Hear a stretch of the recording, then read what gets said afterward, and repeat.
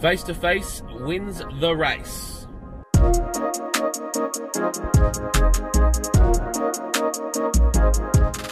Good morning and welcome to In the Car with Clint. Today I want to talk to you about the mantra face to face wins the race.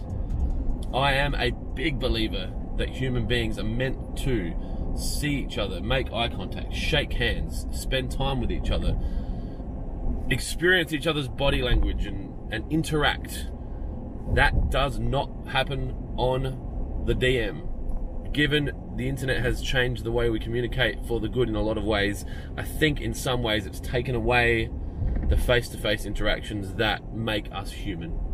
And if you're in sales, no matter what kind of sales, or in business, getting a face-to-face meeting with someone changes the way you understand each other. It changes the communication. It's easier for you to pick up on nuances and body language, even if you aren't experienced in that, and get a feeling for how the person really feels about it. And I guess, to be honest, people are really different face-to-face.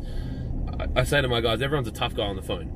You know, everyone's going to do this and they're going to cut you off here and they're going to slam that and they're going to do this, and then you get face to face and they're like, oh yeah, nah, it's not so bad. So where possible, get a face to face.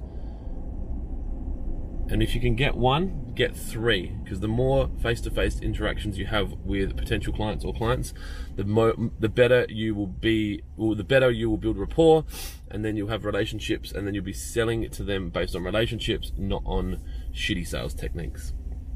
That is it. Face to face wins the race. Go book a meeting with someone. Go out for coffee. Whatever it is. Even if it's an easy one. Book a meeting with someone that you know that you haven't seen for a while. You'll be amazed at how quickly it turns into something positive. Be kind to each other, guys, and I'll talk to you tomorrow.